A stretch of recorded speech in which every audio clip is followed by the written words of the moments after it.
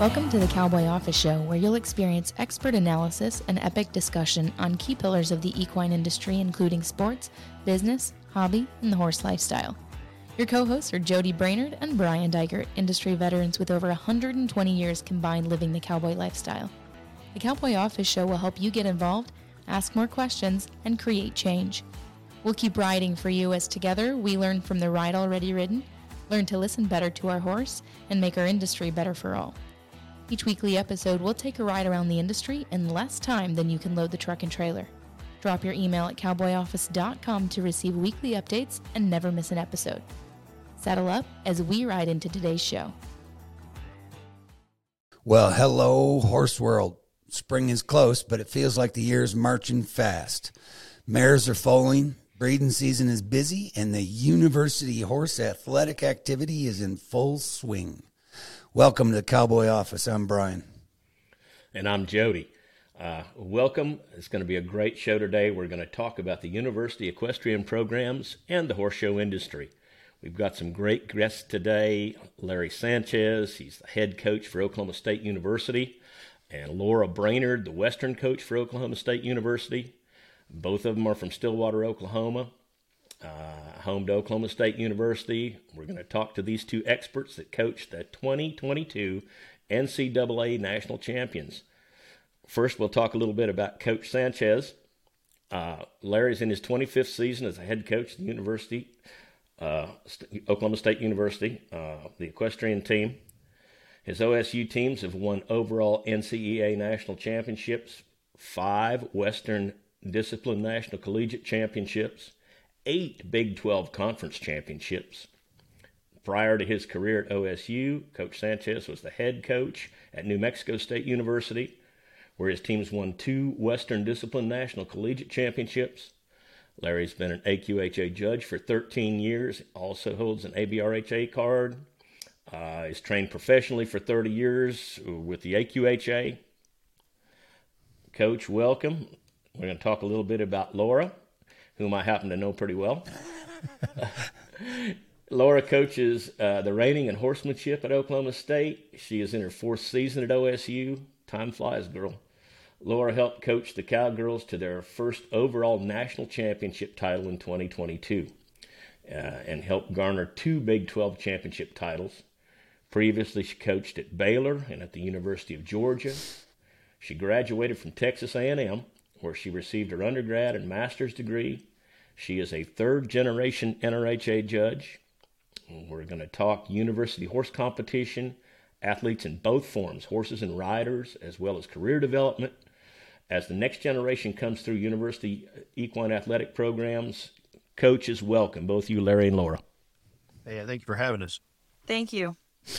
Let me jump in real quick. And we got to tell the audience, Laura, your direct link to Jody. So that's one. And then number 2, because you're his niece. So anyways, and 3 is congratulations on being the 3rd generation of being an NRHA judge, carrying the Brainerd. So anyways, for all of us, Jody and I, the reining world is near and dear to us, as you obviously know. And so I think that's very cool. So welcome to both of you. We look forward to it. This is going to be a great show. We want to spend a lot of time talking about the OSU program. We look forward to you guys filling us in a lot because university equine athletics has been, I would call it, relatively new to the industry. Certainly new in our lifetime.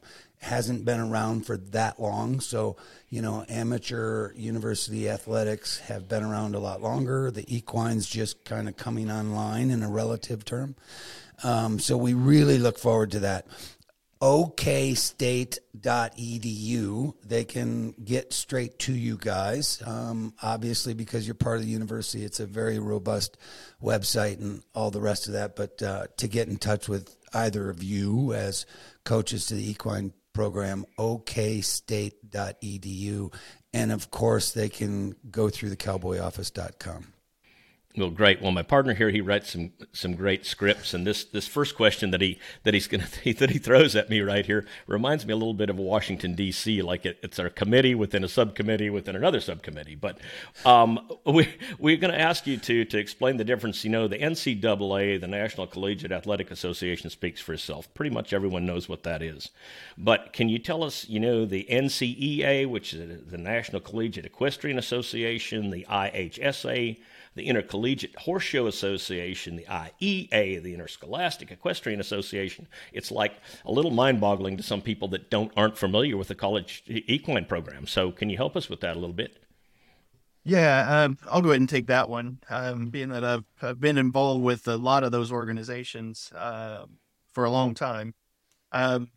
First of all, I feel obligated to say that when you mentioned earlier, Jody, that we had just come off of winning the national championship, you had said, and a lot of people do this, and it was partly on us because when we named our competition association, the National Collegiate Equestrian Association, NCEA, it was very similar to NCAA, and our hopes were to one day get to NCAA championship status, which would make our sport an NCAA championship sport. But until we get to 40 schools sponsored, right now we're the NCEA, and that was the national championship that we won this last April. But to answer your question, the NCEA and the IHSA are two separate collegiate competition formats. The NCEA is the one that the NCAA recognizes as the collegiate sport of equestrian. And so we abide by all the NCAA rules, just like all the other coaches from other sports. And we're basically under that umbrella. The IHSA, or the Intercollegiate Horse Show Association, has been around since 1968, and that's basically where all collegiate equestrian started. There was an executive director that started it back in 1968 with just his university and a neighboring university, and it's grown to over 400 universities that compete annually. But those are predominantly club teams that participate there. They're a club team within their college or their university, may or may not have a coach, but they go and compete within regions and zones across the United States. But that is different than the NCEA. And then you've got the High School Association, which last I heard it was the fastest growing high school athletic association, and that's the Interscholastic Equestrian Association, or the IEA. And that started in one pocket of the country and has grown from coast to coast, and has growing numbers of member schools and athletes each and every year. So that's the difference between those three acronyms that you mentioned. Hopefully that was an explanation that you wanted. Oh, absolutely.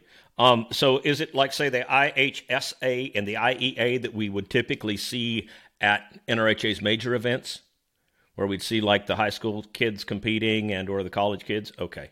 Yes, the IEA does. I think here a couple of years ago, forgive me for not knowing the exact time frame, but they started holding their national championship at your big event in the NRHA. Yeah. Okay, well, yeah, like I said, when I'd monitor one of those events, I just knew that something was going on. They'd ask for judges, and it would be like, most of the time, if you're there as an official, you don't have time to pay attention. You're more worried about the major event and what's going on there. But it's a great program. So, all right, cool. Thank you very much. I think getting the equestrian activity organized at the high school level is fascinating, and I think it's good for everybody. Elaborate just a little bit, because you said it kind of grew out of one pocket. What pocket of the country did it kind of come out of? And if it's growing one of the fastest programs at the high school level, is there a way that any of us can help precipitate that to grow more? Why don't all high schools or the bulk of high schools? Or I don't know. So do you know? Well, I know that it started predominantly in the Michigan, Ohio area. That's where the IEA stemmed from, and that's where most of the growth happened. And then for whatever reason, up in the northwest, up in the Washington state area, started growing rapidly as well. And it's just kind of filled in over the years as the sport has become more popular. So, right. As far as trying to help grow that sport, I think just education is the biggest thing. As Jody, as you're out in the industry, talking to high school kids, one question is, does your school have an IEA program? If they don't, then there are people that they can contact and how to get that started at their school. And it could be just a couple of students at their school that are competing. And like the IHSA, which is the Intercollegiate Horse Show Association, they offer multiple skill levels for riders to compete. So there are opportunities for beginners or some that are new to riding to actually compete against others at their same skill level. And then they have on up to what they classify as their open riders, which is that top level rider that could be participating in AQHA or NRHA national events. That's very cool. And so, talk a little bit structurally, because under NCEA, you guys are all female, and so bear with me, because the question is, those programs in IHSA, if I say it right,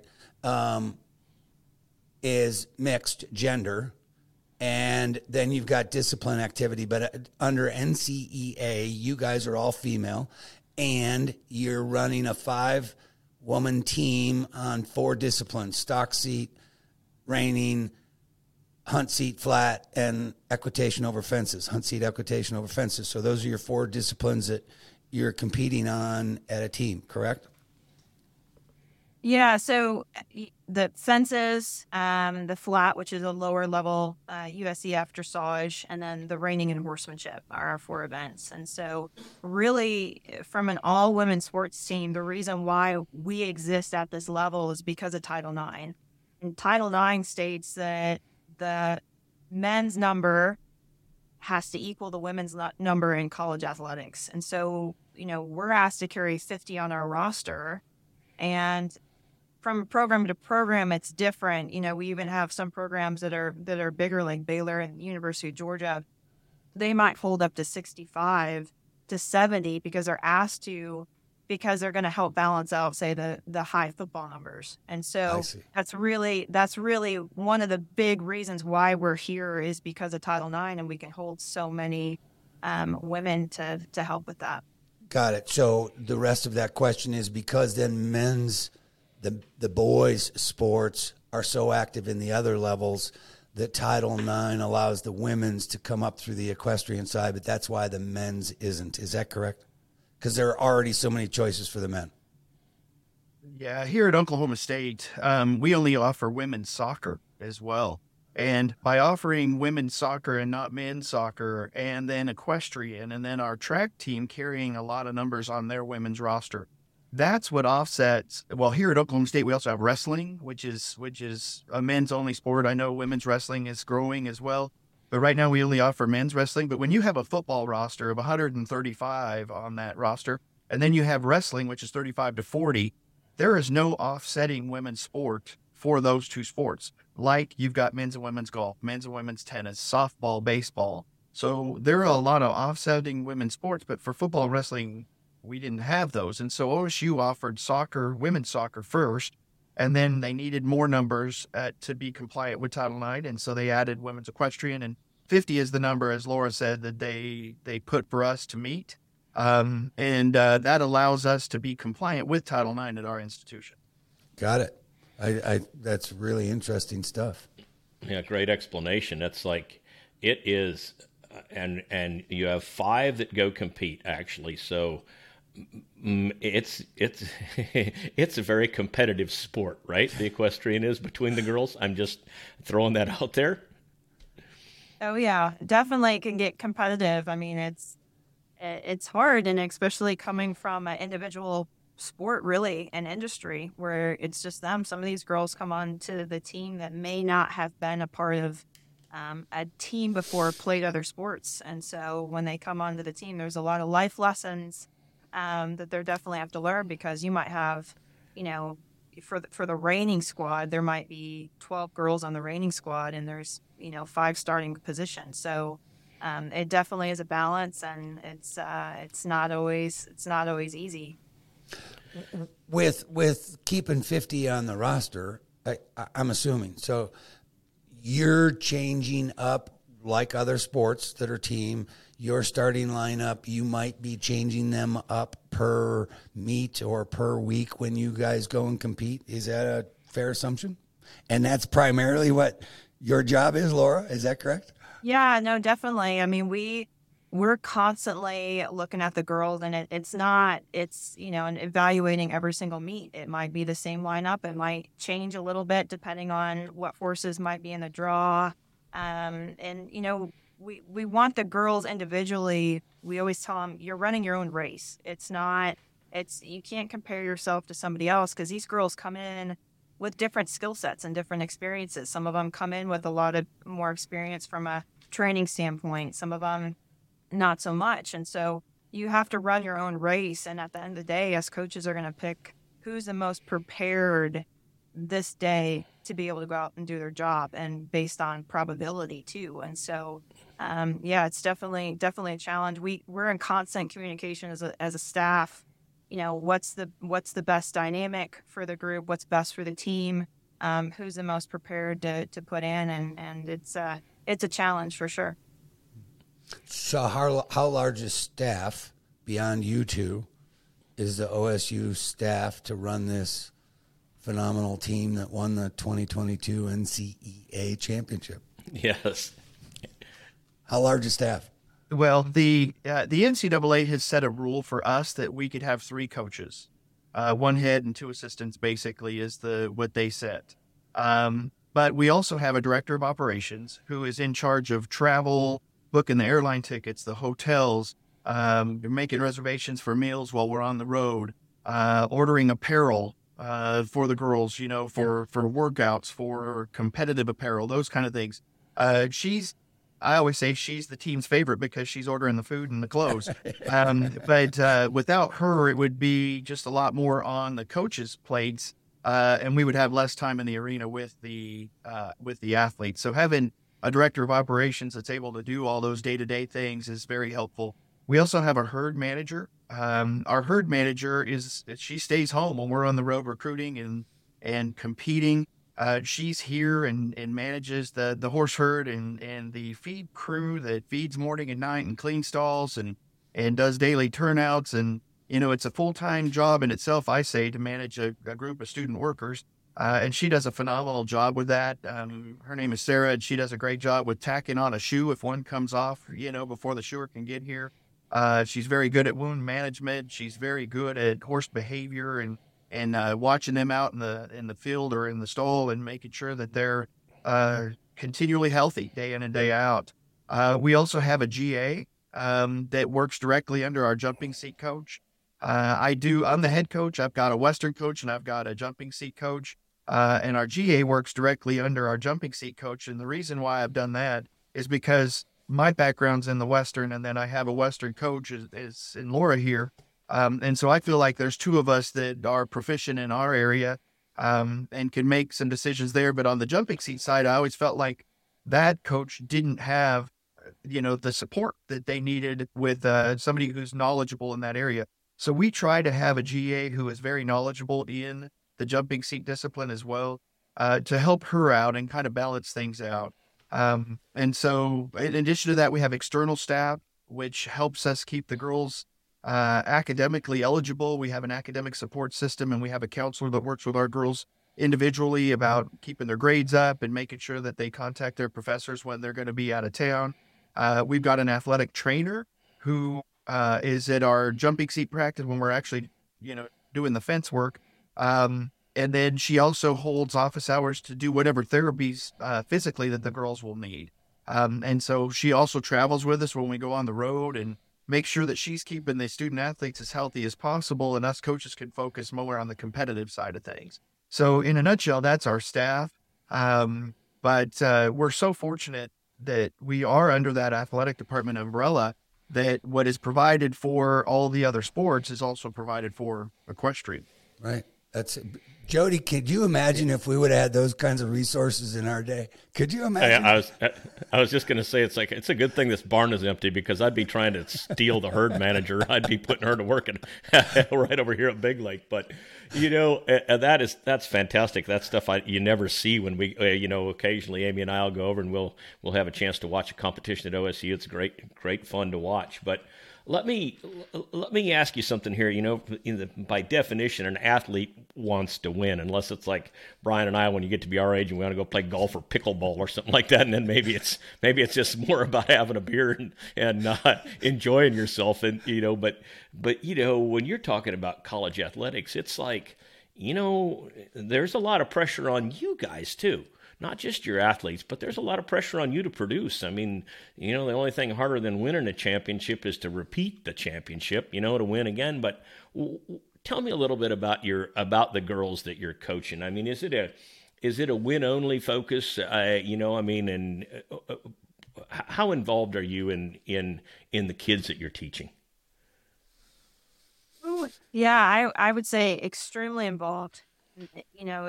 I think that for us, is it about winning at all costs? No, it's not. And I think that we really try to be character focused here and really focus on the person over the player approach, because we believe, and we're finding more and more that character drives the process, which ultimately drives the result.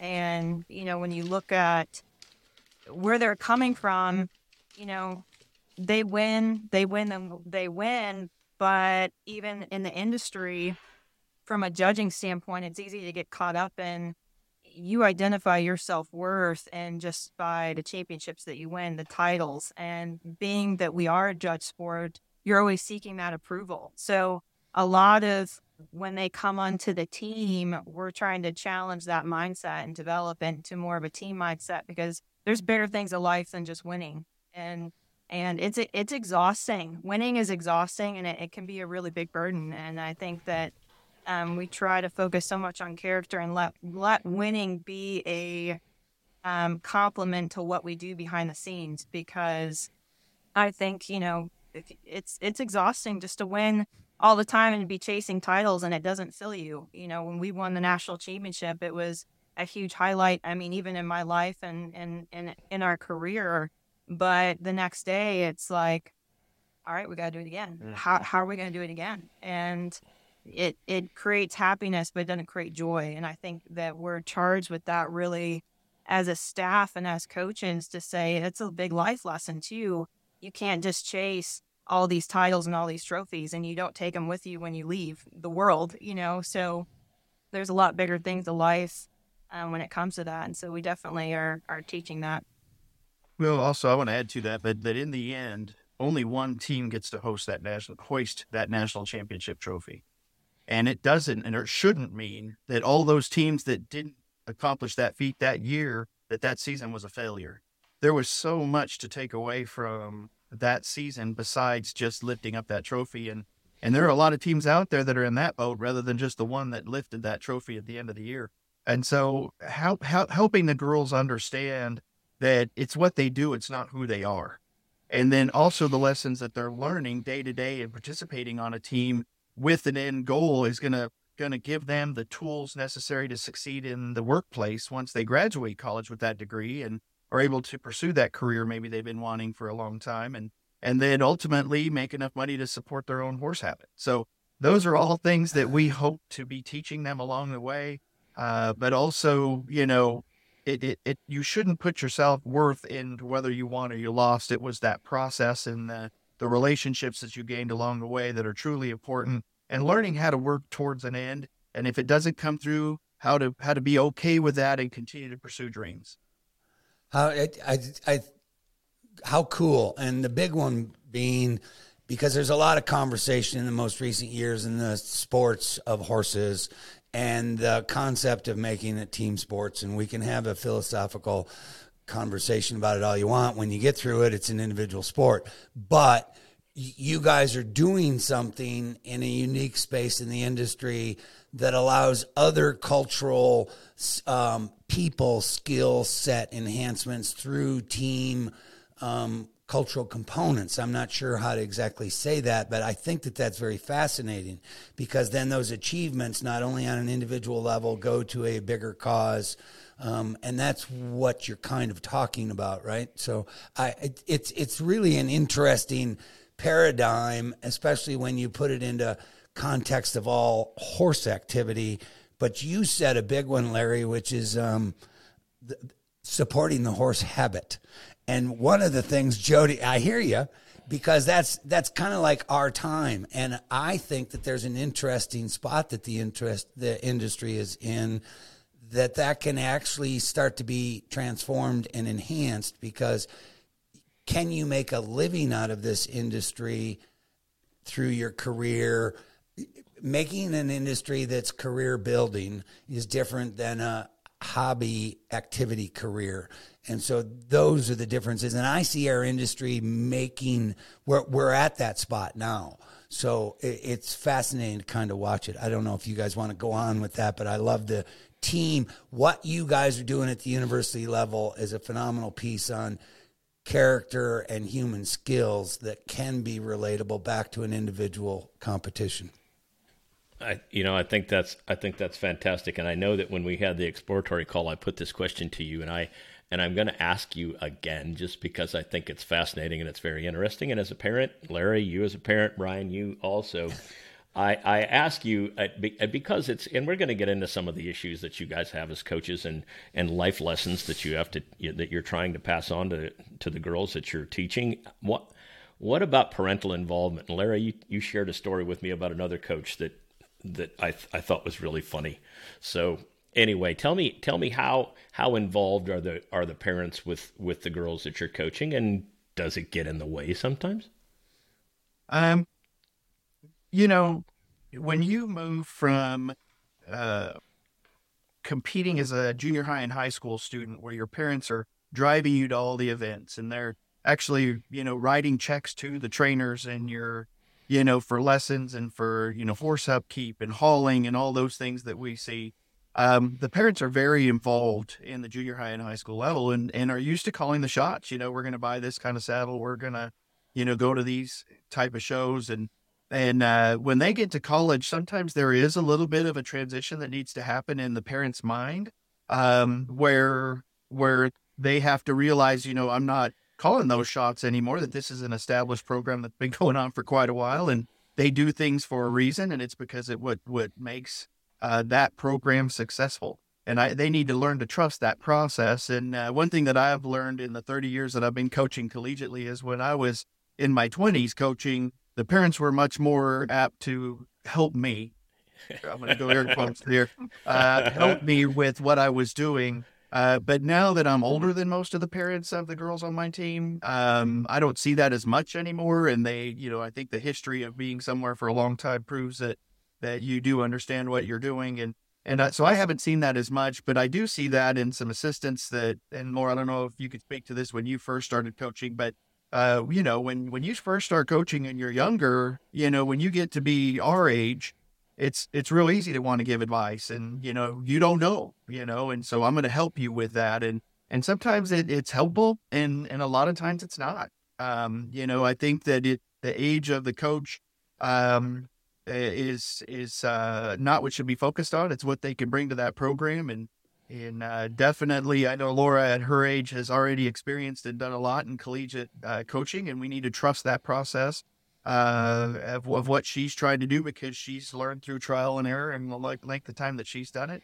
And I think the parents need to do that as well. And I've told my two assistants, my jumping seat assistant is a few years younger than Laura, and I've told both of them, if there ever becomes parental involvement that you're uncomfortable with, pass it on to me. I'm more than happy to take on those phone calls and talk to those parents and help them understand the process of how it all works, because they're busy enough coaching in the arena day in and day out, and I'm more than happy to take that off of their plate. Thankfully, we've got a great group of parents right now, and for the last few years, we've had really good parents, very supportive parents that understand and let us coach. And so we're very fortunate, and hopefully that that continued to change and be true for all the other programs out there.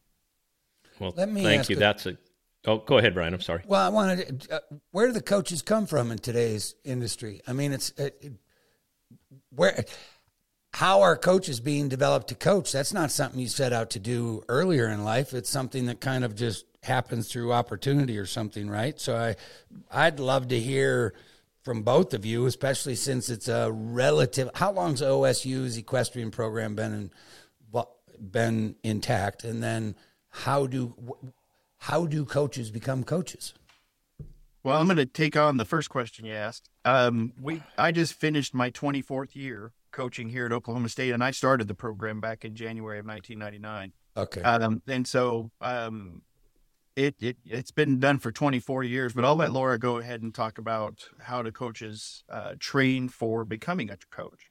Yeah, so it's a great question because when I was going to Texas A&M, riding on their team, that was really when I became interested in coaching, and I had the opportunity to go to grad school.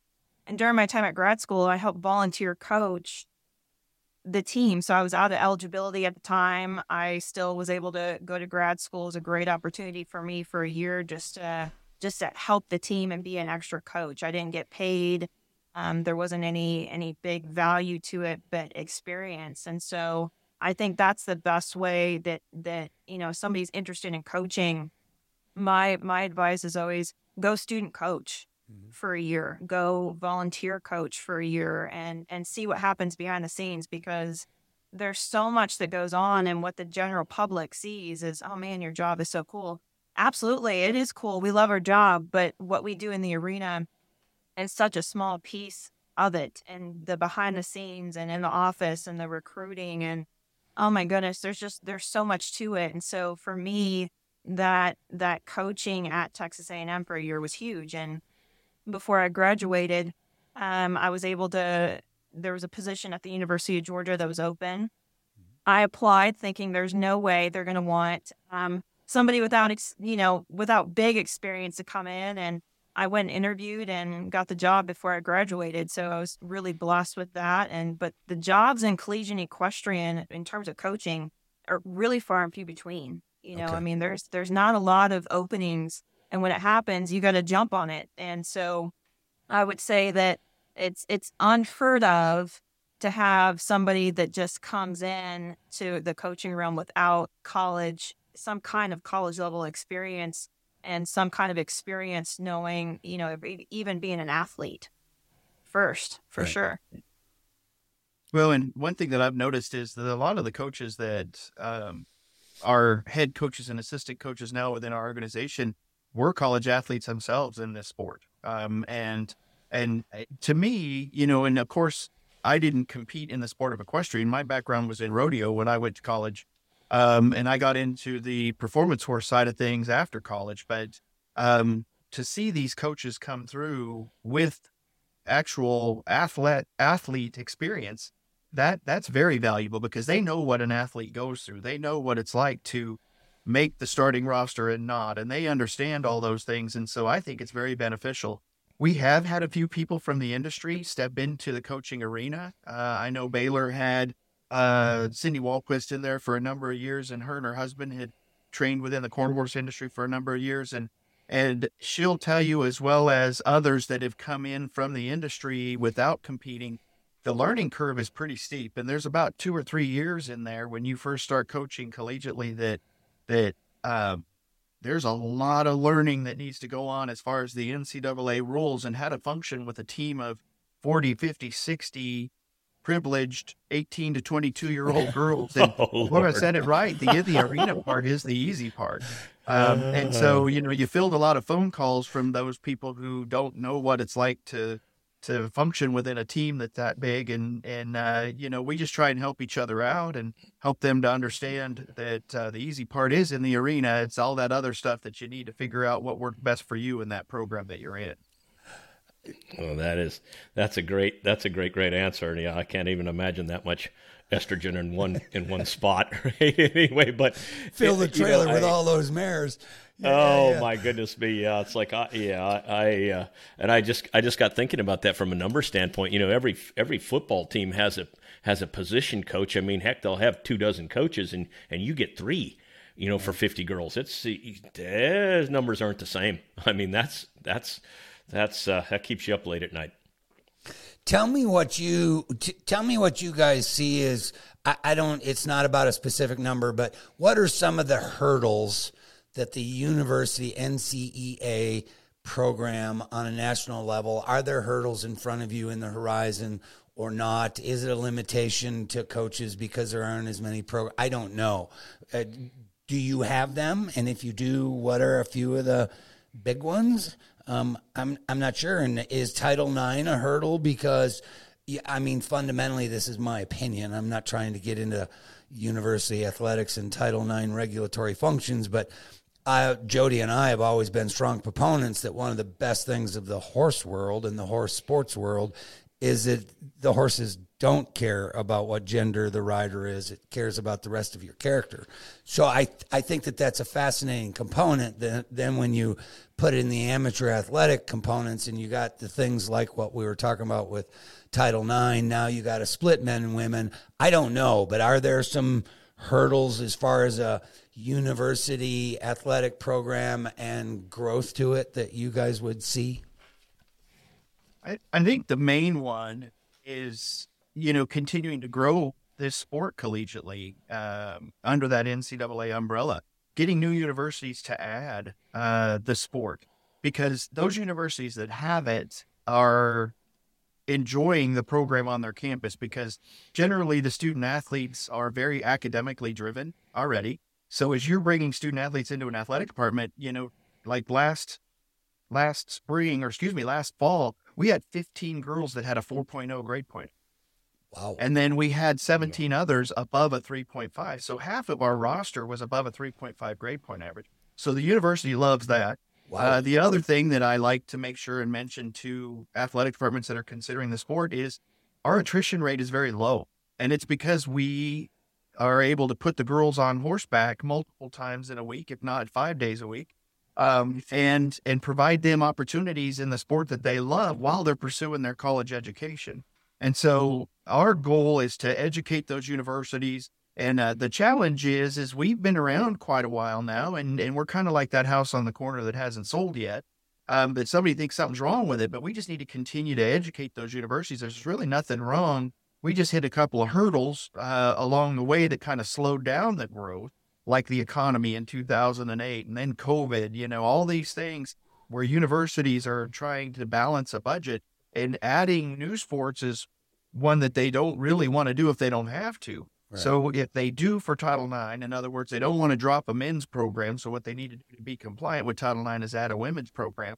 We want to make sure that this sport is one that they even consider for their university. That's the main one. I think I'll let Laura go ahead and speak to one or two others that might be there. Yeah, I mean, Larry nailed it. I think that we talk a lot on it within our coaches association about how we need to grow and get better. And, for example, anything from, making our judges system or officiating system better to shortening our 3.5 hour meet times down to 2 to less than 3 hours, just so we can get televised, educating our crowd on what they're looking at, how this is judged and why it's subjective, and why did that girl lose her point versus why did she win her point. So there's a big education component that we're missing and needing to enhance too, and looking at expanding to commentary as well. So we could even get into the sponsorship piece too. There's a lot of room for opportunity in that within NCEA. So, we're going to get into that in a second. Yeah, but before we go, because you bring up a couple key spots there, hang on, which is on the presentation of your competition. And I hear you, and Jody and I are large proponents on this one as well. Presenting the competition to an audience is a big one, and the horse world is terrible at it. And is anybody noticing what the NBL, National Baseball League, is now doing? Which they put new rules in place, which is on the pitcher and the batter, which is all about speeding up the game, which is all about keeping an audience engaged. And I find that fascinating. There's some AI stuff in there too that Jody and I are going to spend some time in. But you're on a big one, which is because those economic opportunities, when you bring a final product, I don't care if it's at the amateur level or the professional level, if you bring a quality sports product, is there plenty of economics to be capitalized on? And that answer is yes, all day. And that's exactly what you're talking about, Laura. So I think that that's fascinating, including the commentators. Time and commentators are a big one, which would allow you. Now that leads us to the NIL, the name and license component. And we all know, the NCAA, gambling, all of that stuff. But when you talk about sponsorships, because now you're talking about it from an OSU institutional level, having rights to presentation of competition versus all the way down to the individual and or team. And so what does that mean to you guys in today's time? And how do you manage your way through that? like drinking through a fire hose. It really is. This name, image, likeness thing is happening in our sport as well as all of the other sports. And it's awesome that the student athletes can benefit off of their name and their image and while they're doing their sport. And there's really a lot to it. We're very fortunate right now that the rules say that we can't be involved too much within that as coaches. And it kind of helps us because we're already busy enough. We already have a full-time job, but to add sponsorships for student athletes to that is a whole other thing. And we're very fortunate here at Oklahoma State that the university hired a person to manage that with all the sports. His name is Barry Hinson. He's been in collegiate athletics forever, coached basketball at Division I level and just understands all those parts of it. And he's able to focus solely on that name, image, likeness part. So if we have a girl on our team that wants to get involved in that, we give them his number and we say, give him a call and he'll help you out. And we're very fortunate that we don't have to be involved in the day-to-day of that. But, it's a whole big thing with collegiate athletics, as everybody's probably hearing. And we're happy for the student athletes, but again, we need to bring them back down to reality and say, if you want to make money with NIL, you've got to be successful in your sport. And in order to be successful in your sport, you've got to practice hard, work hard, and make sure that your focus is in the right areas. And if they do that, then the opportunities will come more so than if they just think they're going to become popular and then they're neglecting the hard work that they need to put into succeeding horseback. Yeah, that's excellent. And I this stuff is much more Brian's department than I am, like the NIL. It's like he's the guy. But I wanted to back up just a second if I could, just because from guys that are Brian at my age that have, spent 40 plus years in the horse business and made a living doing it and, being actively involved in it. I just want to touch a little bit. And because I can speak from a horseman's standpoint, OSU's horse program, I mean, you can't have a horse program without a horse, right? And I think that the care that the intercollegiate horses get, OSU is that's the only spot I can speak for, because that's the only place that I've seen the actual care that goes into the livestock, and it's phenomenal. I mean, the veterinary care, the fact that the aged horses that you have, the ages of the horses that you have that are still competing. I mean, we get carried away talking about the girls, but you can't get in a car race unless you got a car to drive, right? And so the horses are just, I mean, OSU's got such a great horse program, and it's a phenomenal job that you guys do, not just taking care of the kids, but taking care of the horses. And I mean, we could talk for a day about it, but could you tell us a little bit how you get them? I mean, how do you get your horses? I mean, where do they come from? Yeah, it's definitely we're fully on donations, and so anytime somebody is looking at donating their horse, the benefit to them is a tax write-off. And of course, we sell the benefit too. I mean, your horse is getting a second life, great care from so many girls, great care from the program. So a lot happens where we find horses is through our connections. So we might get trainers or different people within the industry that know us and know what our program's about and how we care for them call us up and say, hey, I've got this old industry show horse. He's got some soundness issues. Maybe I can't sell him. He doesn't really pass a vet check, but this is an issue that can be maintained through our good vets on our side, and that we can get some more life out of them. And so it's a great program in terms of that donation process. And so we'll put them on once they come here, we'll put them on a 30-day trial. And so it's still, that horse is not ours, but we're testing it, putting it through the program to make sure it's going to be a win-win situation for both sides of the fence. It's going to be a good situation for that potential donor, and it's going to be a horse that's beneficial for us and our program. Once we move past that, we say, okay, after these 30 days, this is going to work. We might run it through a pre-purchase exam just to make sure that the issues are going to be able to be maintainable for us. And then we go through the paperwork process, which then in turns, the appraisal goes through our foundation, and then they get sent the information for their taxes. So that's how our donation process works. Let me ask on that one. How regulated is the horse in the competition? And the point is drugs, medications, all of that stuff, because having manageable biomechanical functions in the horse, and everybody's knowing all of that, and I don't know. We didn't have it when I came through colleges, so I'm really curious on that one, because I'm assuming allowing the horse to have more latitude to use modern medicine and science is allowable and not being too restrictive on that. Is that correct? Yes, it is. And but one thing collegiately that we've tried to do is embrace what the industry is doing as well, and try and stay close to what the industry mandates.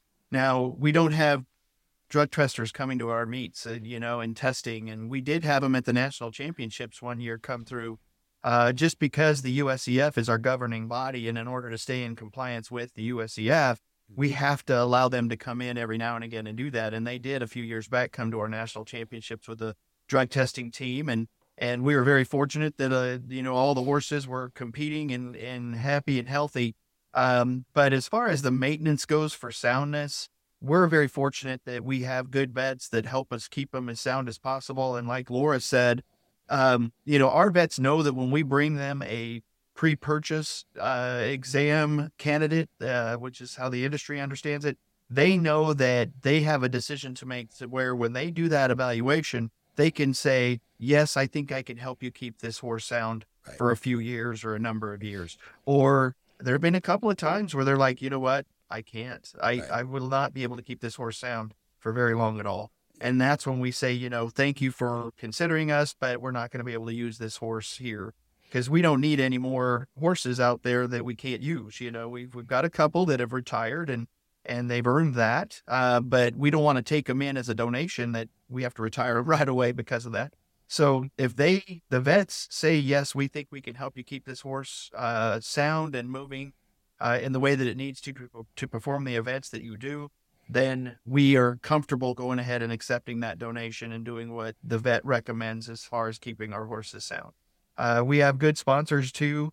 And I don't know if you mentioned sponsors on this Sure. This show of yours, but we've had a recent sponsorship come on that's helped with us as far as the soundness of our horses and extending the longevity of the age of the horses that we use in our program. Good for you guys. So the bottom line is you guys are following the collegiate activity is following USEF rules and regs on that regard, correct? Okay. So you didn't have to further modify it accordingly. And then the rest of it's about what's manageable. So yeah, no, That's And fantastic. I'll even add to it too, just from the training standpoint. We do have more flexibility when it comes to the aids that we have for our horses. So we can go in and we can show, a aged horse. I can put it two hands. I can put a cavesson on one. I can put a martingale on one. We don't, but it is allowed. We put a belly band on, things like that. So we do have more flexibility in the collegiate world to do that. So For instance, we get donated, a green 2-year-old or 3-year-old. We can progress that horse in training, but to get it exposure in our world, I can, like I said, I can put it in a snaffle. Yeah. I can put it 2 hands. We can make some adjustments with it where we may not be able to do that in industry, things like Right. that. And take your time. So that having time to your advantage would be a big one. So And take your time. That's huge. Yep. It is, and I will say to people that may be listening, I've seen some of these older geldings compete, and I'm telling you, they enjoy their job, because if they didn't, there's no way that they would compete at the level that they do with the girls on them. And I would have absolutely zero issue with donating a nice older horse to a university to go through this program, because I know the care that that's going to go into them, and the training program that goes on. I mean, I've seen it. So I didn't mean to get us so far off track, but I just felt that it was an important topic. So no, I think anyway. It's a great one, but it fits into because the conversation in the industry always says about life afterwards for the horse, and what we're talking about, and you and I talk about a lot, Jody, which is the different levels in the industry, and the university would be one of those levels. And so having modifications, including officiating, but when you talk about equipment as well, that's where as an industry, I always get on. We've got to do better with breaking ourselves up and servicing it at the spot that those levels are focused at. We're talking about the university collegiate program.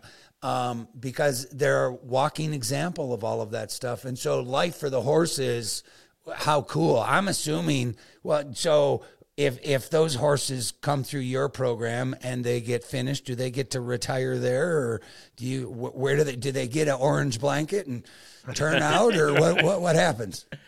Well, we're very fortunate here at Oklahoma State University, where we have 44 acres right here south of our equestrian complex. That we've deemed our retirement pasture. We've got nice pipe and cable fencing over there. The grass gets belly high certain times a year. That they get that retirement that they so much deserve. Right. However, we've got a few of these horses, and Jody referenced it a little bit. Some of these horses really enjoy their retirement, but there's other horses that they still want some sort of a job. And even though their joints and their age won't allow them to do it at the level that we need anymore, or what the industry requires, there are different places they can go. And there's a therapeutic riding center that's down the road. I've been on the board of directors there for, 12, 13 years now. And we have a couple of our retired horses that are thriving in that therapeutic center because it gives them a job, and they're still being interacted with. And they stand at the gate and holler for you if they don't see you for a day or two. There's some horses out there that are just that way. And there is a horse that came through our program that he was an NRHA money earner. We had him donated to our program. He was the Collegiate Reigning Horse of the Year, a couple different times, 3 different times actually. Then once he wasn't able to do that, we used him in the horsemanship for a little while. But then when I moved him to the Therapeutic Riding Center, he competed at the Special Olympics and was a Special Olympics gold medalist. Right. So awesome. He excelled in every level that he's competed at, from the industry to the therapeutic riding, and he's still one of the favorite horses there at Turning Point Ranch. See, Jody, there's still hope for us yet. Yeah. I just want to get turned out in the pasture. I don't want to be competing. Oh my goodness. Well, that's really good, and thank you for that, you two. I mean, that's really good. We always end up running short of time here, and we got some really good material here that I want to cover yet too. So, with the purse money that's growing, economics increasing, rider earnings, how is this going to affect your program? We talked a little bit about it, but student eligibility, how you and your students manage this activity across the 4 years that your girls are there. Go ahead, Laura. You go for it. You want me to say go? Well, they're still amateur athletes, and the NCAA has its rules about where you are and how you maintain your amateurism. And so you have to know those rules, but you also have to know the rules of the organization which you're competing in. The NRHA amateurism rules, the AQHA amateurism rules. So it's up to each individual to make sure that they're aware of that. One thing that we do as coaches through the recruiting process is we encourage our recruits to keep accurate records of the expenses that they have for competing in the industry, and then the earnings that they might make. And we ask them to keep accurate records. That way, if they are ever audited by the NCAA questioning their amateurism, they just can't make more money in the year than it costs them to compete in them. And those of us that have been in the horse industry for very long understand that that's a very small number of people that actually make more money at the end of the year than they paid out to compete. To do it. But keeping those accurate records is very important. It's just like I always tell them, it's just like the IRS. You want to keep your records just in case you're audited. Most of us will never be audited, and I'm going to knock on wood over here so that I hadn't been yet. But I want to make sure that I have those records there and available should that ever happen. And that's the same way they need to look at it as far as proof for amateurism. But I don't think we've ever ran into a girl, and we've had world champions and girls that have won a lot of money in the horse industry, but none of them have even been close to losing their amateur status as far as the NCAA is concerned.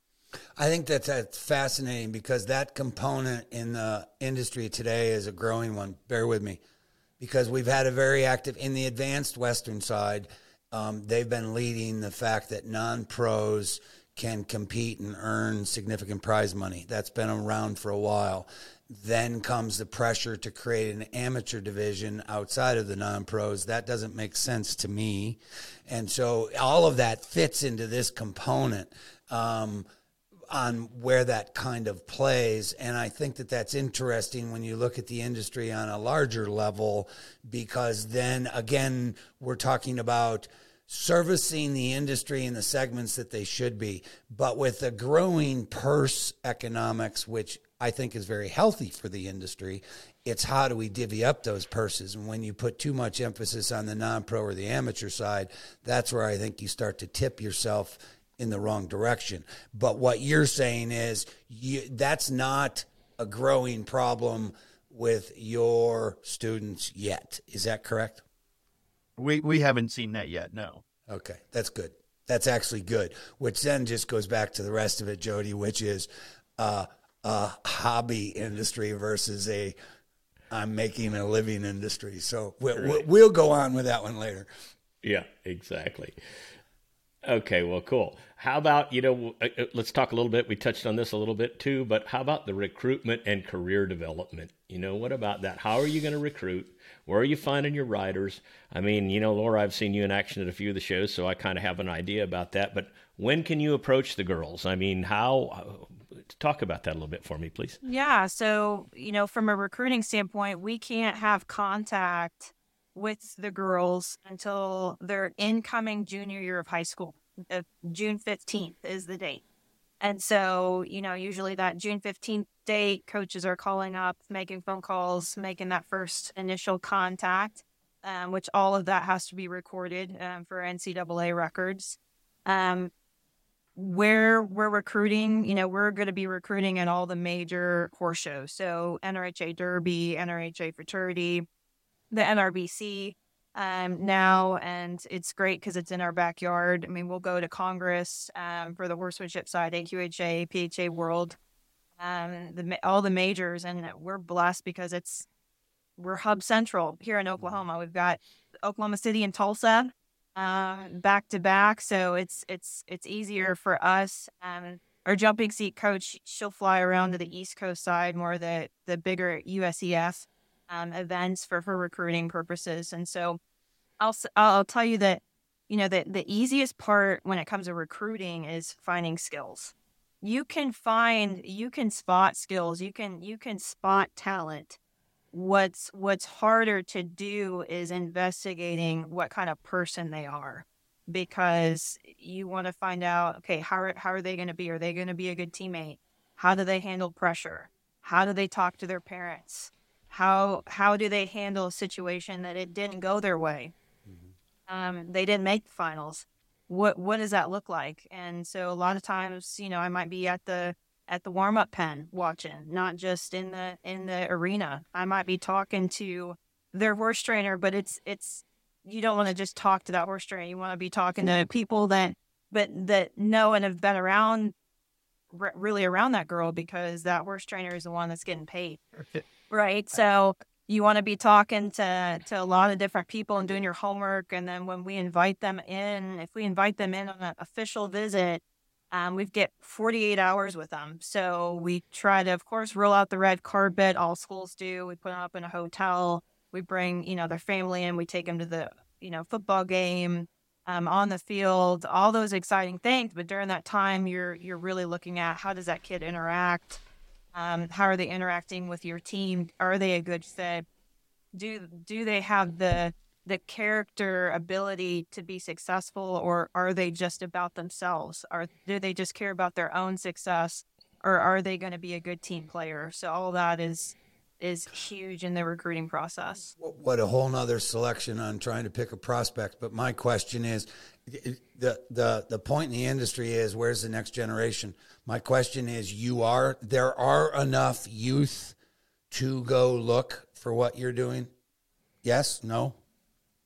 Yeah, we'll get anywhere from 300 to 400 videos a year of girls that are wanting to come be a part of our program. And with 50 on our roster, you're looking at 12 to 13 freshmen a year, right, that we're bringing in, and that many are graduating or should be if on a normal cycle of things. And so when you're looking at 12 to 13 spots and 300 to 400 inquiries, in addition to the ones that you might see when you're on the road judging or recruiting, right now we really wish that we could grow this sport as far as number of schools that sponsor it, because there are enough student athletes out there. It's just finding the ones that work best within your program, which makes it a little tougher, a little trickier. And I think different things work different for each program out there. Oklahoma State has its things that we value as far as what we want in a student athlete. Yes, you've got to ride at a very high level, but you've got to meet some certain character traits that we see or we have found that are successful here, where other schools might find other traits like that. The other thing that's really important, and we put a lot of emphasis on, is making sure that the student athletes feel at home here in Stillwater. Right. If they're a big city metropolitan type girl, well, that's not what we are here. We're not very far from those things. We're an hour away from Tulsa and Oklahoma City. But if you like the big city life, it might not be the place for you. However, if it is a place that you feel like you can really feel at home for 4 years and really feel like the way we run our program is a part of your family, then those sorts of things, if they want that, if they see that as valuable, and we think that they have what it takes to be successful, that's where you see the wins on both sides as far as the recruiting process is concerned. Mm-hmm. I think that's interesting. Country in the Northeast is very different than country in Oklahoma. So that's basically the way you said that. And if people aren't, I hear you, but and I'm not trying to be overly judgmental on it, but you guys are in Tornado Alley. And so people that haven't, your average windy day is like a major storm to most other people. So I hear you on all of that. And so anyways, that's interesting. Well, yeah, that is. So let's just, as long as we're on that line, let's jump ahead that 4 years that you're talking about, and tell me where most of the girls are going after they graduate. I mean, are they trying to stay in the ag or the horse business, or do you find that it's diverse? They're going every different direction. I mean, help us with that a little bit. I think that's interesting as heck. What are they going to do for a living, right? I would say it's diverse more than anything. We do have a few that want to stay in the area of ag, or in the horse industry, or whatever that might be. But I would say the majority are going so many different other places. As I look back over the years that I've been coaching, I can't tell you the numbers of doctors, lawyers, dentists, business, owners, just all across the board, of where they've excelled and succeeded in the industry. And then now I'm starting to see a lot of them that are participating as amateurs again, and they have kids of their own, and their kids are showing in youth and they're showing as an amateur. And it's just fun to see that. But Jody, to answer your question, I say whoever is looking at riding in college needs to first say, what do I want to be when I grow up? And then make sure that that university has a major that will help you get to that place. And then if they have a collegiate equestrian team that competes at a high level, that's just icing on the cake. But you need to keep the reality of getting your degree first, and the team is just an added benefit for you. So all of your team people are across all the academics. They're not just in the ag school. They'd be in medical, pre-med, whatever, right? Yep. Okay. And it makes sense. But when you were talking about 4.0 GPOs, I mean, shoot, you throw me back out the window. So anyway, I think that's fascinating. But career development's a big one in the industry at the moment on all the supply lines and the next generation. Those are big topics all the way across the board. And the next generation and getting them not only exposed but involved in the livestock and the ag side of the world. What does all of that mean? So you're actually helping by saying it's actually quite healthy. I'm going to take us up a notch. Give us your view on how the horse industry is kind of doing in today's time. You're both very active, very knowledgeable. How is a horse show industry, how are we doing? Laura, you've got some notes there. Well, you got plenty to talk about, huh, Laura?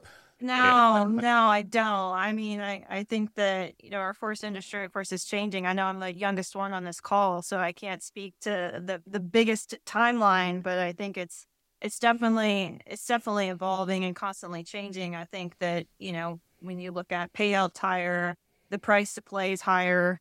We're becoming so specialized, I think, in our events versus, the big all around world. Our trainers are getting better and more specialized. The breeding quality is getting better and more specialized, and even dropping it down to a college level. You look at how we recruit, we're recruiting specialized girls in those 4 events.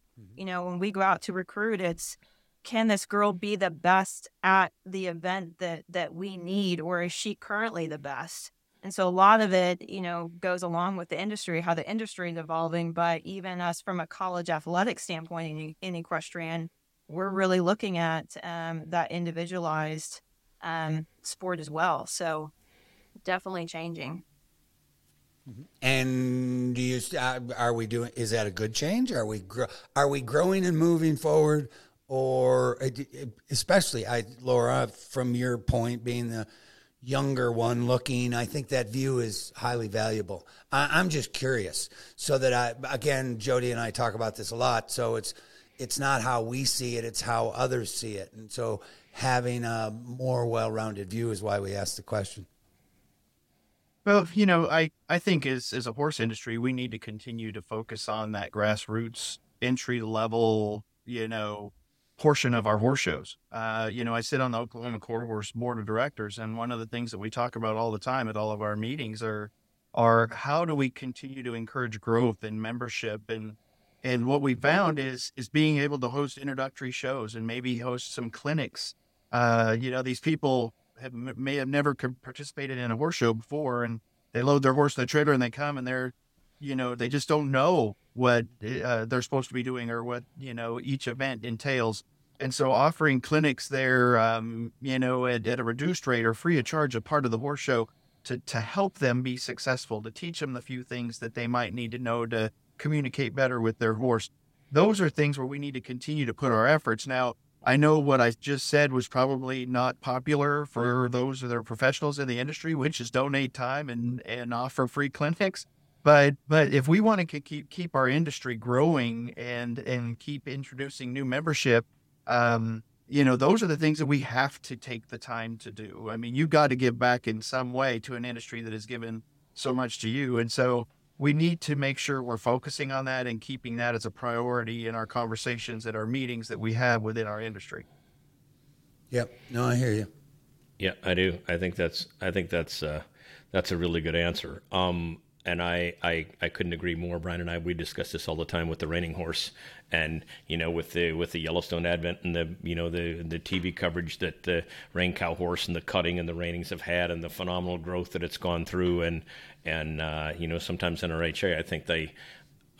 Just a personal opinion. I mean, not they want to the futurity and maybe the top 5 money earners or those slots are the ones that get all the attention. But I've always maintained that unless you have another generation coming up behind them, pretty soon you're going to run out of people, right? So anyway, that's just an opinion. So.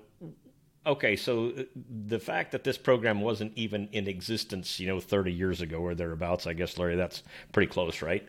What's the next step? Where's it going to go now? At the university level.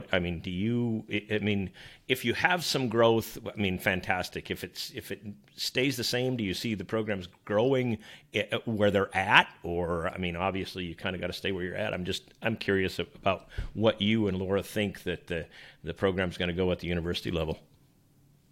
Well, hopefully that we can still prove to each of these universities that sponsor equestrian at this level that we're valuable to them. It's good that they have us now. The collegiate athletics is a landscape that is ever changing. You have your Power 5 conferences, which 10 years ago nobody was talking about that like they are now. You have potential realignments happening all over the place. Every time you turn on the TV, there's another school that's leaving their conference and going to a different conference. There's a lot of changes that are happening with collegiate athletics. And one thing we have to do within our programs is continue to prove our worth. And with that, I talked about it earlier about the quality student athletes that we're bringing to our programs. The attrition rate. In other words, the transfer portal, that's something we hadn't mentioned yet on this call. But that's huge in all sports, and we have it within our sport. They can enter the transfer portal. We just don't see the numbers in our sports transferring like they're seeing in some of the other collegiate sports. And so those kind of things I would think are very important to athletic departments in the way the girls represent themselves. The other thing that's very helpful, and we're very fortunate, and I've seen it here, and I've heard that at other universities that sponsor equestrian, it's the same way. Our parents are our biggest supporters as well, our biggest donors. We just dedicated a new team building here on our facility here, the Pedigo Hall Equestrian Center. And our team building was a donation from 2 parents in particular that donated the money for us to be able to have this facility. And that's something that in other sports, you might not have that parental investment, them helping the program grow like that. And when an athletic director is looking at 2 sports and one of them can come with its own set of donors, its own donor base that can help with facilities, can help with equipment, can help with travel, I would think that would be appealing because, it's like going to that turnip, you can only suck it so dry. And so we want to make sure that you let the athletic departments know those things, and that would keep them interested in continuing to fund and recognize the importance of having equestrian teams on their campus. Yeah, I would add, I think we have a great product. Become a Division I athlete and get an education. And, I would hope that would keep growing, but I think as an NCEA association, we're coaching run currently, coaching led, and in order to grow, like I talked earlier on the program, we need to look at our officiating process being better. How do we engage our fans more? How do we get out there on ESPN and shorten our meets and create that sponsorship? All that's really important, and I think that it really starts with what's going to be best for us, the we before the me, because as a coaching group, we all get in our own lane, our tunnel vision and focused, and we get running and we forget sometimes what's best for the association to grow.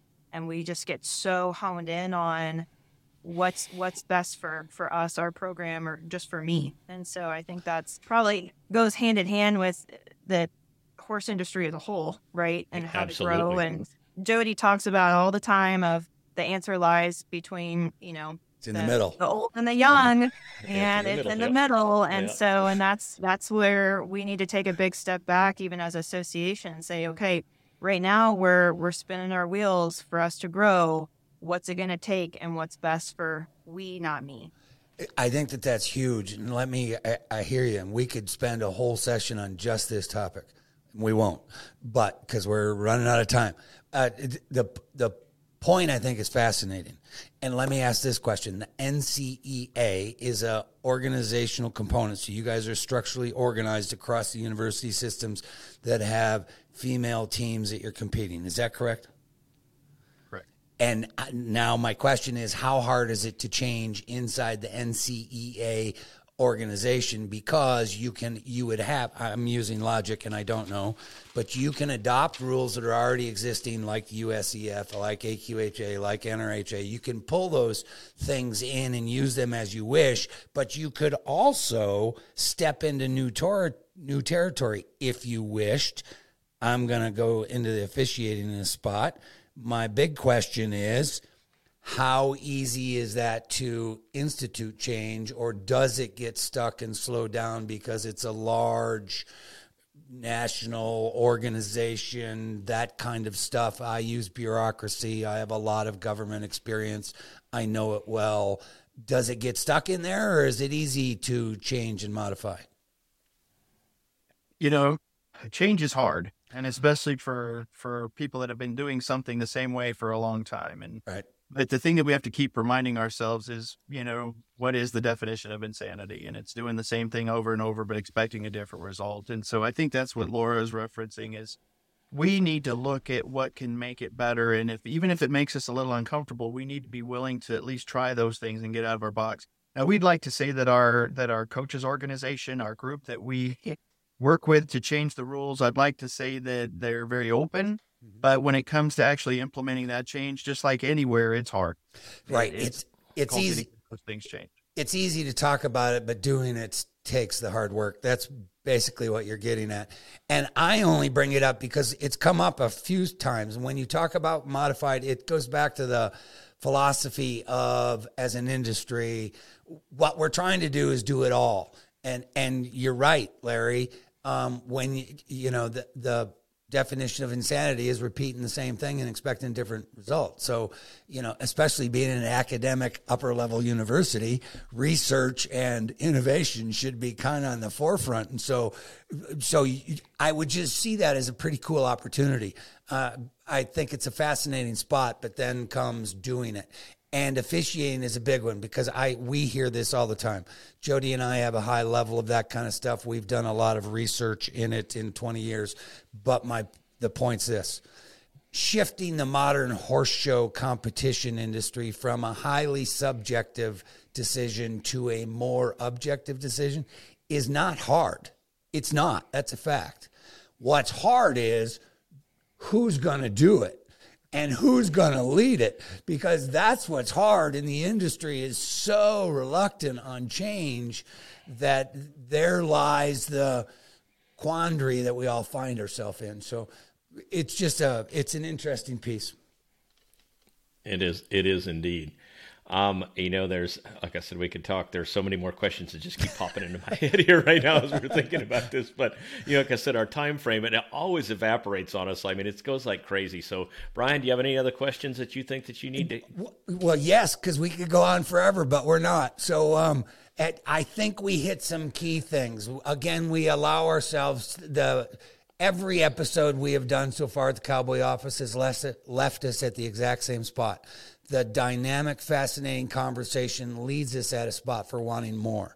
So I think, and we do. We're gonna, we've got other colleagues like you all that are in the university systems, and we're gonna Jody and I are gonna spend some time from the Cowboy office doing more of these shows across the industry on a national level, because how do we, one, get the great horse industry exposed to more people, and then also how do we help ourselves to change, because that's the hard part. So it's a little bit of our driving spot. So no, I'll wrap it up for all the obvious reasons, and Larry, Laura, we can't thank you enough. Believe me, I've learned something today, so there's hope for me and Jody. Yeah, there really is. Yeah, right. The old dogs can, still go out and learn a new trick too, right?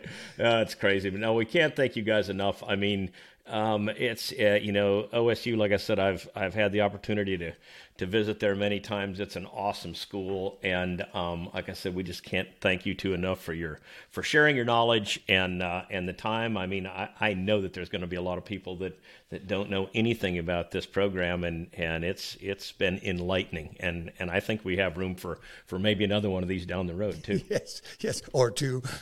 Yeah. Now, yeah. So we do appreciate it. We hope you've enjoyed it. We will, again, okstate.edu. We can't thank you both enough. We thank your university. We thank all of your staff, everybody involved. God bless you both. Keep doing what you're doing. Keep those girls herded and pointed in the right direction, Laura. So thank you. And as always, to the audience, you can go to thecowboyoffice.com. We do want the audience to put your email in, stay in touch with Jody and I. Horses are very good for people, and until next time, enjoy the ride. Hey, and absolutely. And until next time, thank y'all.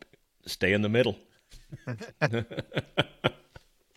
Thank you so much for riding along with us today. Sign up at cowboyoffice.com, a full-service agency that helps bring forward-thinking equine brands into the 21st century using digital skills and services such as website development, graphic design, social media, and media production such as the podcast you're consuming here today. Thank you so much for riding along with us today. Sign up at cowboyoffice.com to be the first to know about topics affecting the industry we love so much. You can reach out to us with topics you care about by finding us on TikTok, Instagram, LinkedIn, Facebook, YouTube, and all podcast platforms. And remember, share this episode with someone that may enjoy it, because the more we can share our horses with others, the better our world will be.